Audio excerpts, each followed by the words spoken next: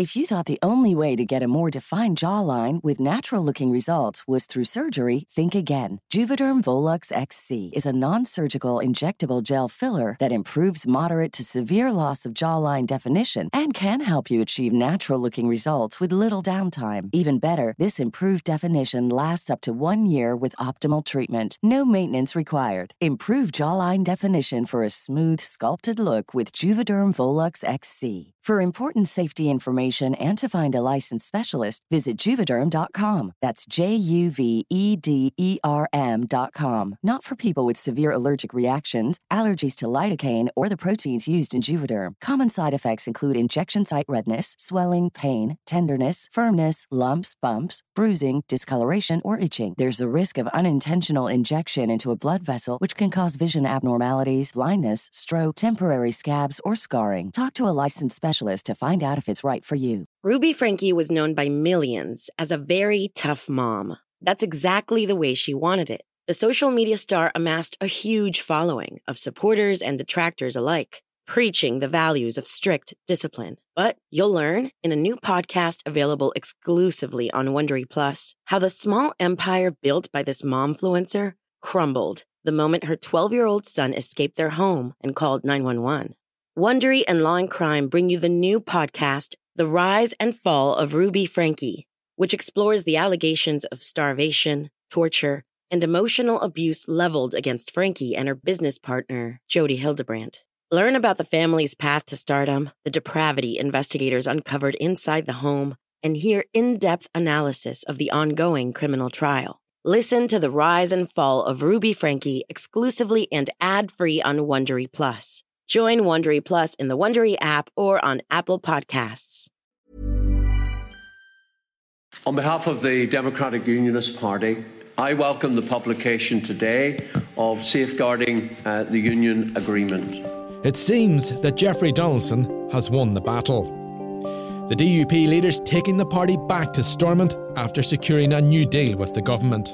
After 2 years of hard work and negotiation, this is what we can show: real change, delivering progress for everyone in Northern Ireland.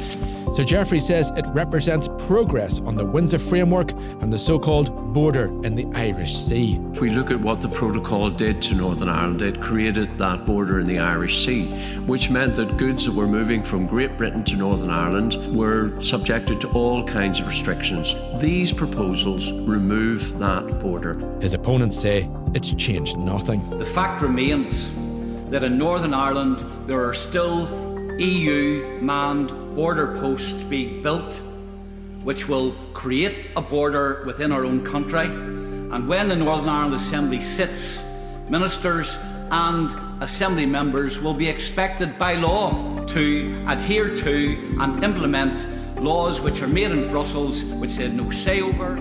Who's right? Who's wrong? And where does anti-agreement unionism go from here? I'm joined by Belfast Telegraph reporter Liam Tunney and commentator Owen Poley. Liam, can I start with you? It's a difficult question because we are on a podcast here. What's in the deal, Liam?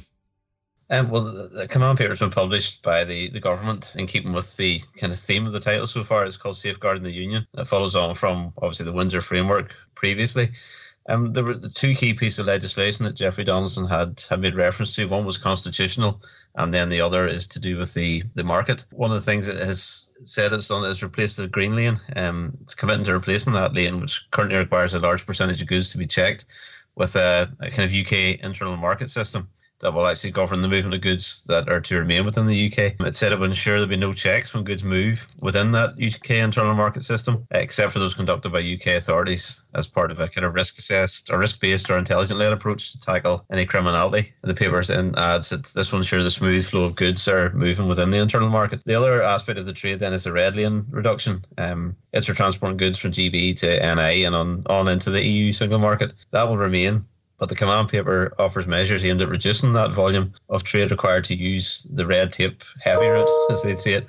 There is a move then to reduce post-Brexit checks on GB to NI trade. That would represent a bit of a challenge to the Windsor Framework Agreement. And it may require Brussels approval. Then there's a third aspect to it, which is the constitutional aspect. As the title of the paper, obviously, Safeguarding the Union.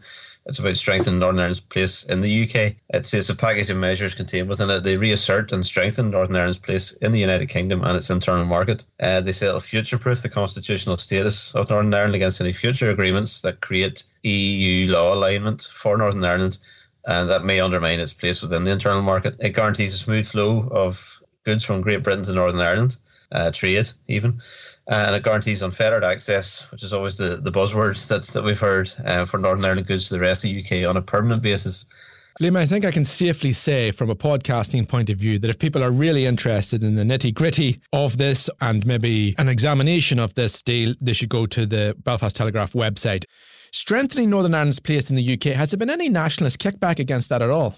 Not that I have seen. I mean, from Sinn Féin's point of view, what we've heard of the last few days is that they're kind of facing forward into the Assembly getting up and running, and they haven't really made much reference to, I suppose, the deal itself and the nitty-gritty of it. They're looking ahead. In fact, Mary Lou obviously used the phrase United Ireland is within touching distance. There's a conversation underway about what happens next 25 years, 26 years almost on from the Good Friday Agreement. What does Ireland look like in 5 years' time, in 10 years' time, in a generation's time? The days of partition are numbered. It doesn't work. So it's very clear where her kind of view is targeted at the minute, and it's not really at the ins and outs of the deal. Sinn Féin will have obviously seen the deal as part of the kind of negotiations between the government and the DUP, and I mean, if they had any major issues with it, I'm sure we would have heard of that. Certainly, I was struck by what Jamie Bryson said on Sky News the other night. He said, well, someone who's going to look foolish in the days ahead. It is generally thought in journalistic circles that Jeffrey Donaldson has really come out to fight for this deal, and he has mounted a very strong defence. I think, even objectively saying, we can say that he has, and in terms of a defence of it, measuring up to his 7 tests. It is a strong performance. I think we can say that. We definitely can. There appear to be some sort of switch has been flicked in Jeffrey's performance, his demeanour, and it came really with that speech in the Commons where he showed a passion and a fire that had really been missing over the last couple of months, as he obviously tried to get this deal over the line. I think that kind of marked a bit of a sea change in his appearance, his public appearance anyway. And then with getting the deal over the line within his party last week, you can see he's much more relaxed in himself now. He probably feels he had a bit more support than he initially maybe thought, and he's pushed on with that, and he has given a real robust defence. He sat down with BBC's William Crawley yesterday and went through the deal point by point and defended where he felt it measured up against the test, and he has been very forthright in his defence of it. And as you say, his colleague Gregory Campbell gave a similarly passionate defence of the deal and quite a forthright challenge to his opponents. I think he waved about a postage stamp and made reference to what have our opponents achieved? You could write it on the back of the stamp. So Jeffrey has been far more to the fore, and he's also had party colleagues weighing in behind him. Obviously not all party colleagues, but some of the big guns are weighing in behind him. Owen, I'll turn to you. Are you happy with this deal?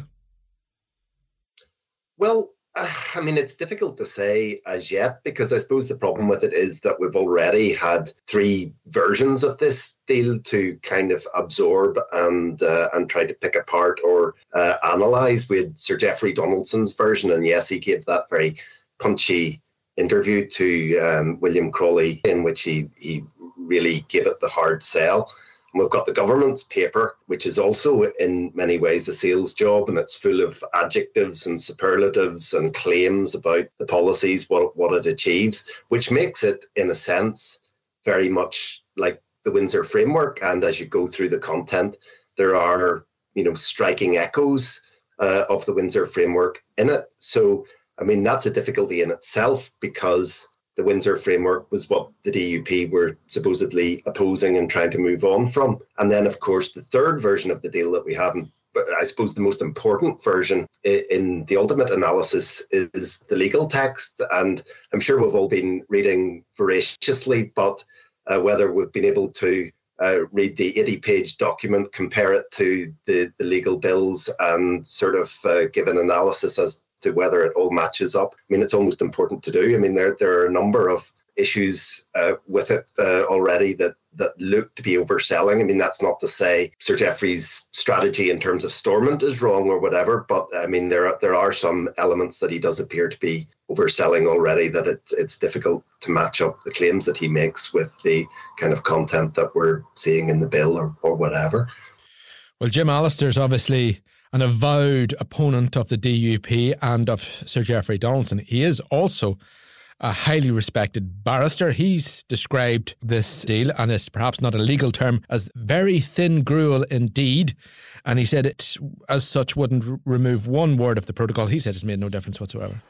Not one word of the protocol has been altered.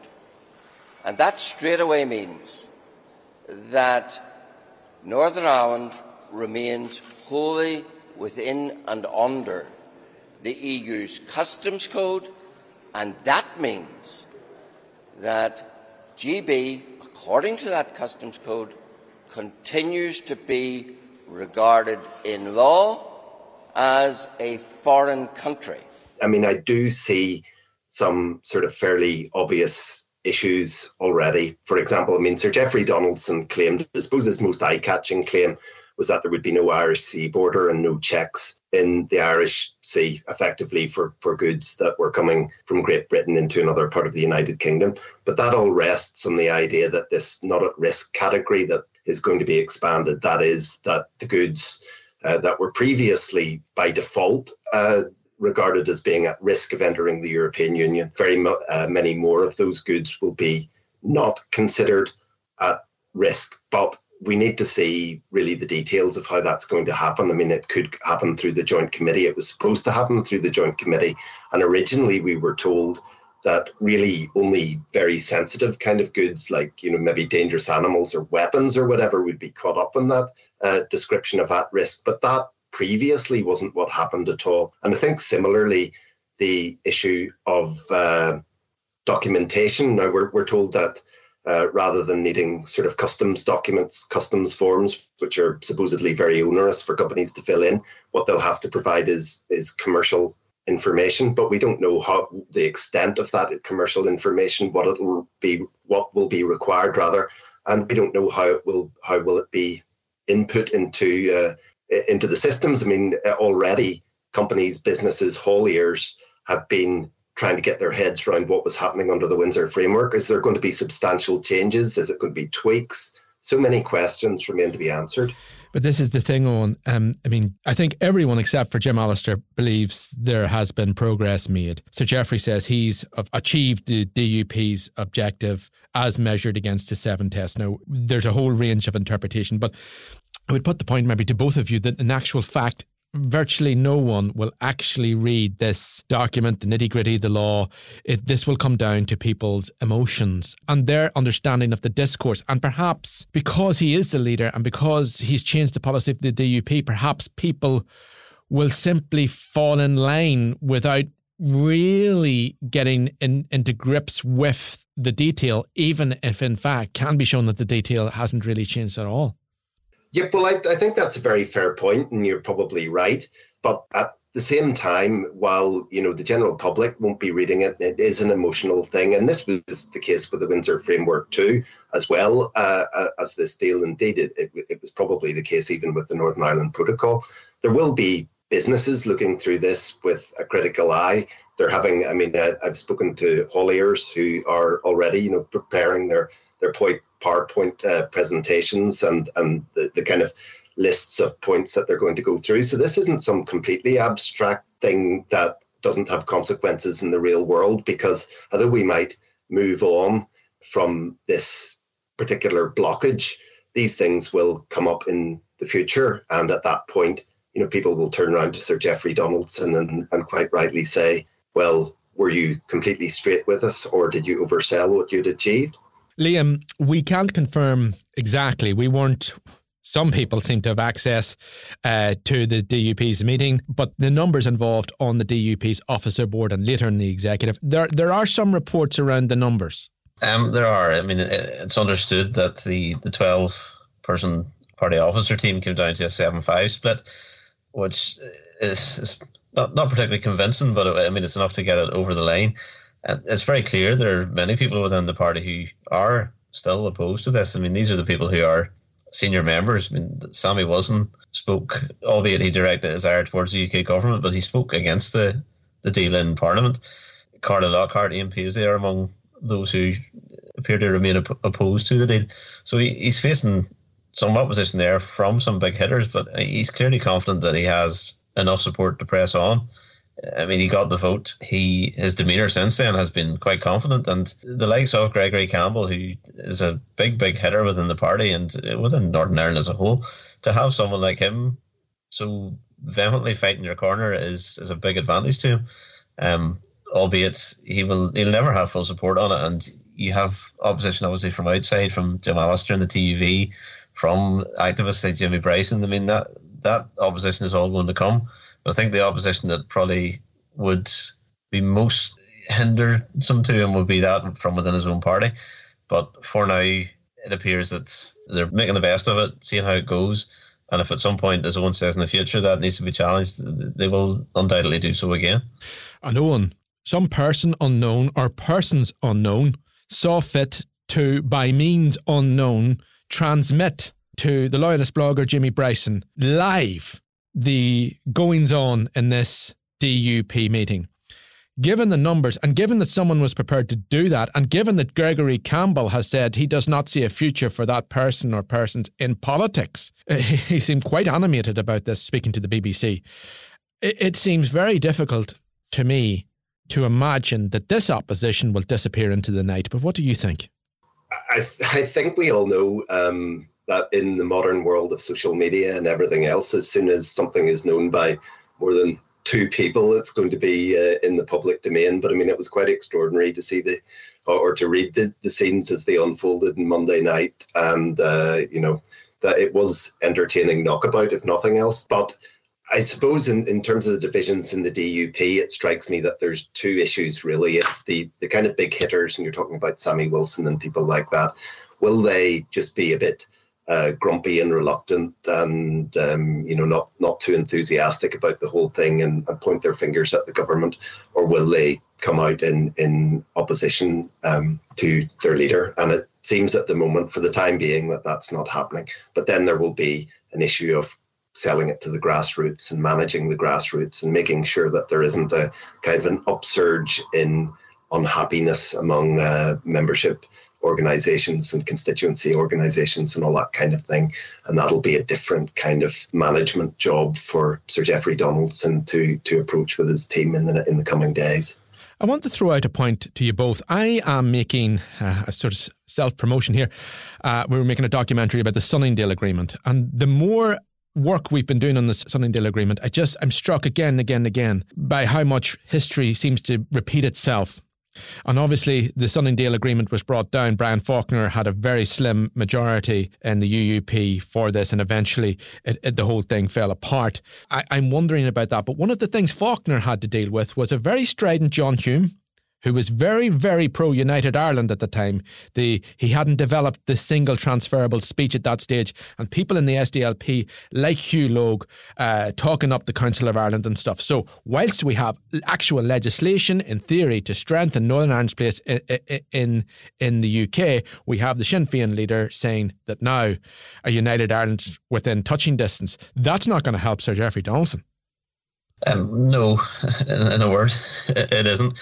I mean, for merely McDonald to come out and say it, I mean, it's no secret that's Sinn Féin's position, and it's a perfectly legitimate position for them to have.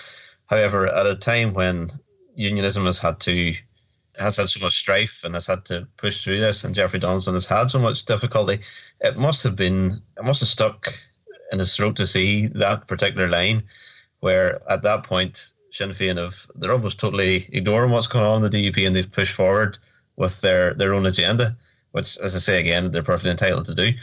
But I think possibly a bit more tact may have been required at that point, given the kind of stresses and the tensions that have been going on within unionism over the last number of years. Owen? Yeah, well, I mean, we all know that the various versions of Stormont in the past have been divided and sclerotic and not particularly productive, dysfunctional, if you will.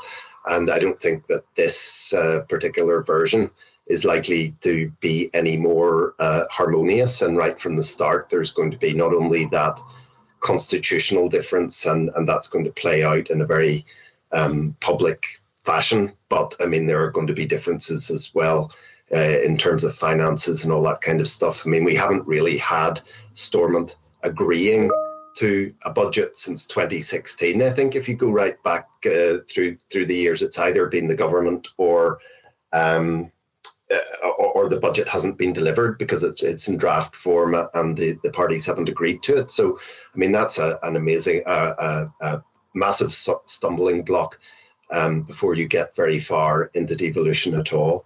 And there's other issues as well, things about like public sector reform, in which there's likely to be very deep divisions too. Well, I think I can safely report that there are not many people out there in the public who believe that Stormont's going to wave a magic wand and solve problems. But yet people do talk about the various problems that we have here, and they do hope that some decisions can be made. Liam, who do you think is going to go for what? It has been reported that Evan Poots has emerged as the front runner to be Speaker, according to DUP sources. It's also understood that Emma Little Pengelly is very likely to become Deputy First Minister, with Michelle O'Neill, obviously, of Sinn Féin taking the First Minister's role. Gordon Lyons is reportedly on course for the finance portfolio, and Paul Given has been linked to the health ministry. Obviously, justice is different. The justice it requires a cross-community vote. Naomi Long, the previous justice minister, has obviously been tipped for that too, along with Claire Sugden, who performed the role in the previous iteration of the executive before the 2017 collapse. Health is probably the one that, it's always the one that people are maybe a little bit reluctant to go for, just given the tough decisions and the sheer volume of work and the job that needs done. So it will be interesting to see who grasps that particular nettle and tries to make the best of it. The reason people are predicting Gordon Lyons for finance, I mean, he knows the brief and he is experienced in that area. Owen, we see that there are text messages, WhatsApp messages regarding loyalist protests, road blockages even planned. We know sometimes these things don't pan out. Often they don't pan out. It's difficult to get protests going, but there have been letters, there have been meetings. You know, there's a phenomenon, what we've called on this podcast, new wave loyalism. And one of the things that's always thrown at people in this sort of younger version of loyalism is that, you know, you're not elected. You're not elected. Do you think that in loyalism, and I'm thinking about people like Moore Holmes, Jimmy Bryson and others, do you think that they would have enough support and be motivated enough in their opposition to these arrangements to mount a serious electoral challenge to the DUP anywhere? Well, I don't know about an electoral challenge. I mean, they do have a following in the areas that loyalism is strong.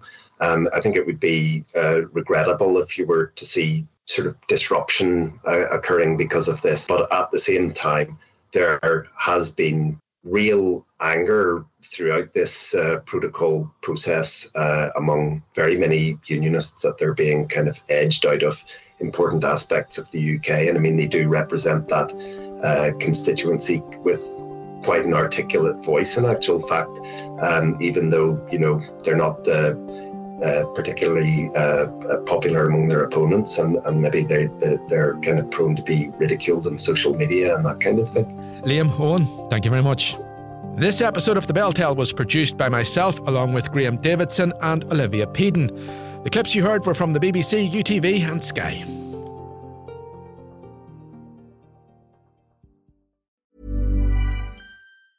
Ruby Franke was known by millions as a very tough mom. That's exactly the way she wanted it. The social media star amassed a huge following of supporters and detractors alike, preaching the values of strict discipline. But you'll learn in a new podcast available exclusively on Wondery Plus how the small empire built by this momfluencer crumbled the moment her 12-year-old son escaped their home and called 911.